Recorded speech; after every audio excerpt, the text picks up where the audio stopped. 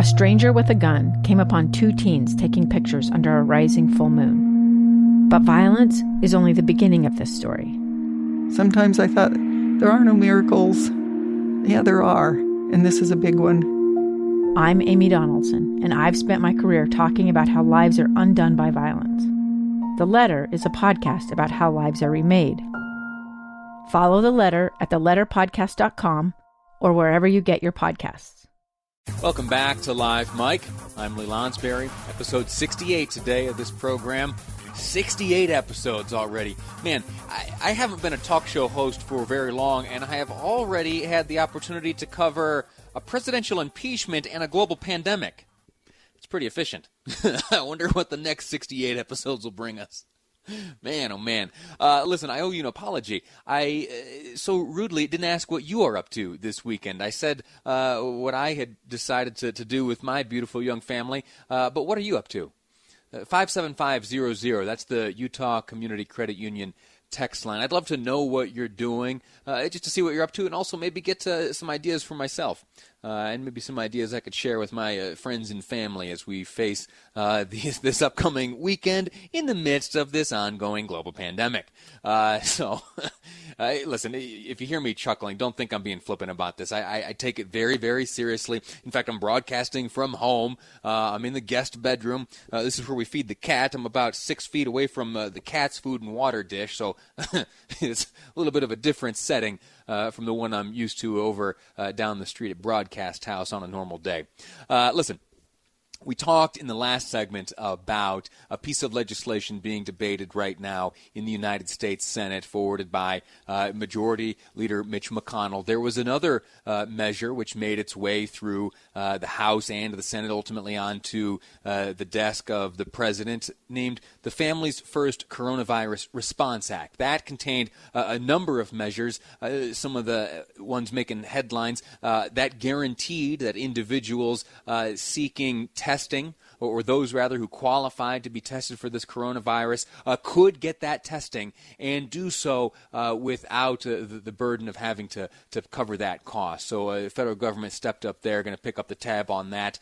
And yet, and that item, alongside many, many others, were contained within that piece of legislation. Although there are some who view that, again, the second stimulus package to make its way through Congress and onto the president's desk, they view that and see a few unintended consequences, including Utah's own Congressman John Curtis, who has observed, in his opinion, an unintended consequence, and he's taken some action to resolve it. So first and foremost, let me welcome the Congressman onto the program and say thank you, sir, for coming on.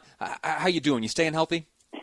Thank you, Lee. Yes, I am. And if you're looking for something to do this weekend, I can promise you that appropriate social distancing. If you come paint the bathroom in our home that my wife expects me to paint.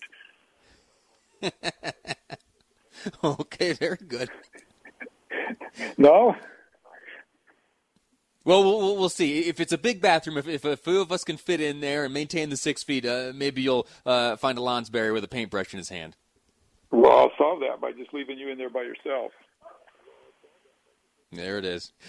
Tell us about what you're up to. You view a few shortcomings with this Family First Coronavirus Response Act. I'd point out that you, sir, along with the rest of the House members here in Utah, voted for it. When it made its way to the Senate, Senator Romney voted for it. The one dissenting vote came from Senator Mike Lee. He and I have spoken on that issue. But you, sir, having voted for it, do see some opportunities to improve the situation and maybe mitigate some of the unintended consequences of the measure.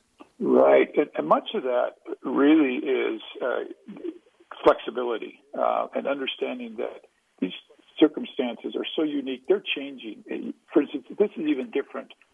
Life is different than when we wrote this bill. Governors have closed businesses down that I don't think we anticipated being closed down when we wrote the bill.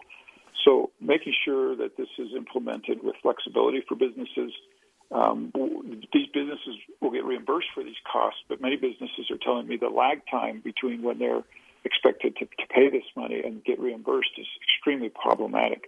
I think everybody's worried about a cash flow situation, no matter what sector of the economy you're in. You have sent a letter to Secretary of the Treasury Steven Mnuchin to this effect. What's your letter say? Well, we're asking for clarification on certain issues, and we're asking for that flexibility.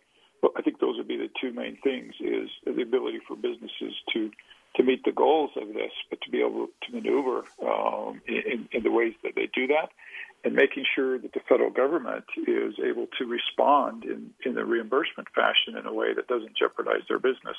The worst thing that could happen from this is that we would, with the intention of helping workers, destroy their business. And so clearly we don't want to do that.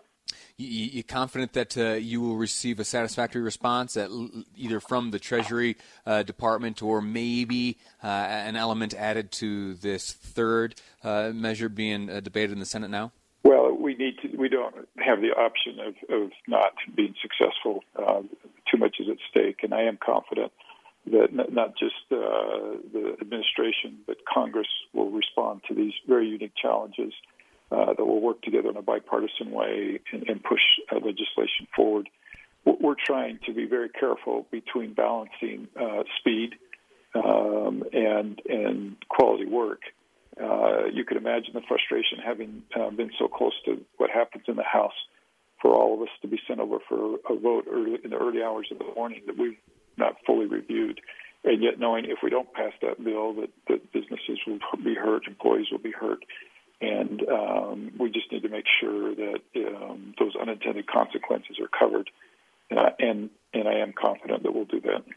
Very good. Why don't you give us a report from the district? How is Utah's 3rd Congressional District faring in the midst of this coronavirus pandemic? Well, and also let me mention for your listeners, you're probably perceiving this, at least on my end. I think we've got a delay between us. I apologize for that if we're getting a few seconds of dead air. But let me just say, I'm so proud to be a Utahn, and I'm so proud to represent this district. I hear every day of these just fantastic stories. I talked to a business today who has not been necessarily hurt by this, and they've found a way to donate thousands of pairs of surgical gloves to local hospitals. And I hear stories like that up and down the district, and I just really, really proud of the goodwill that comes out of Utah. We are such a great example. I'm pleased with our governor and his response, the many people within the state, people working together. I just love hearing these creative ideas.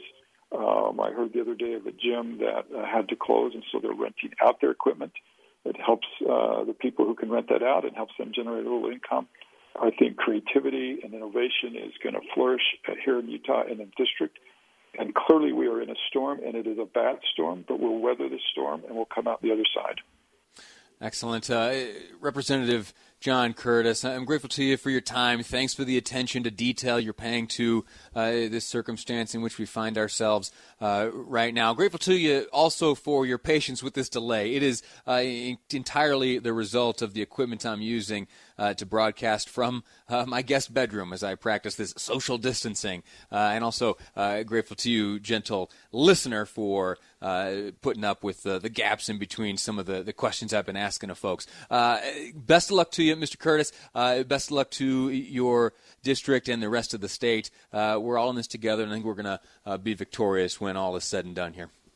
Agreed. Thanks, Lee. All righty. We're going to take a quick break, and when we come back, we're going to be speaking to a gentleman named Paul Daniels. Mr. Daniels owns the Utah Fitness Institute. He's an exercise physiologist, and he's going to give us some tips on how to stay fit, how to keep our bodies and minds active as we find ourselves idly sitting at home as we endure the sometimes isolating impact of this coronavirus. That's ahead on Live Mike. I'm Lee Lonsberry, and this is KSL News Radio.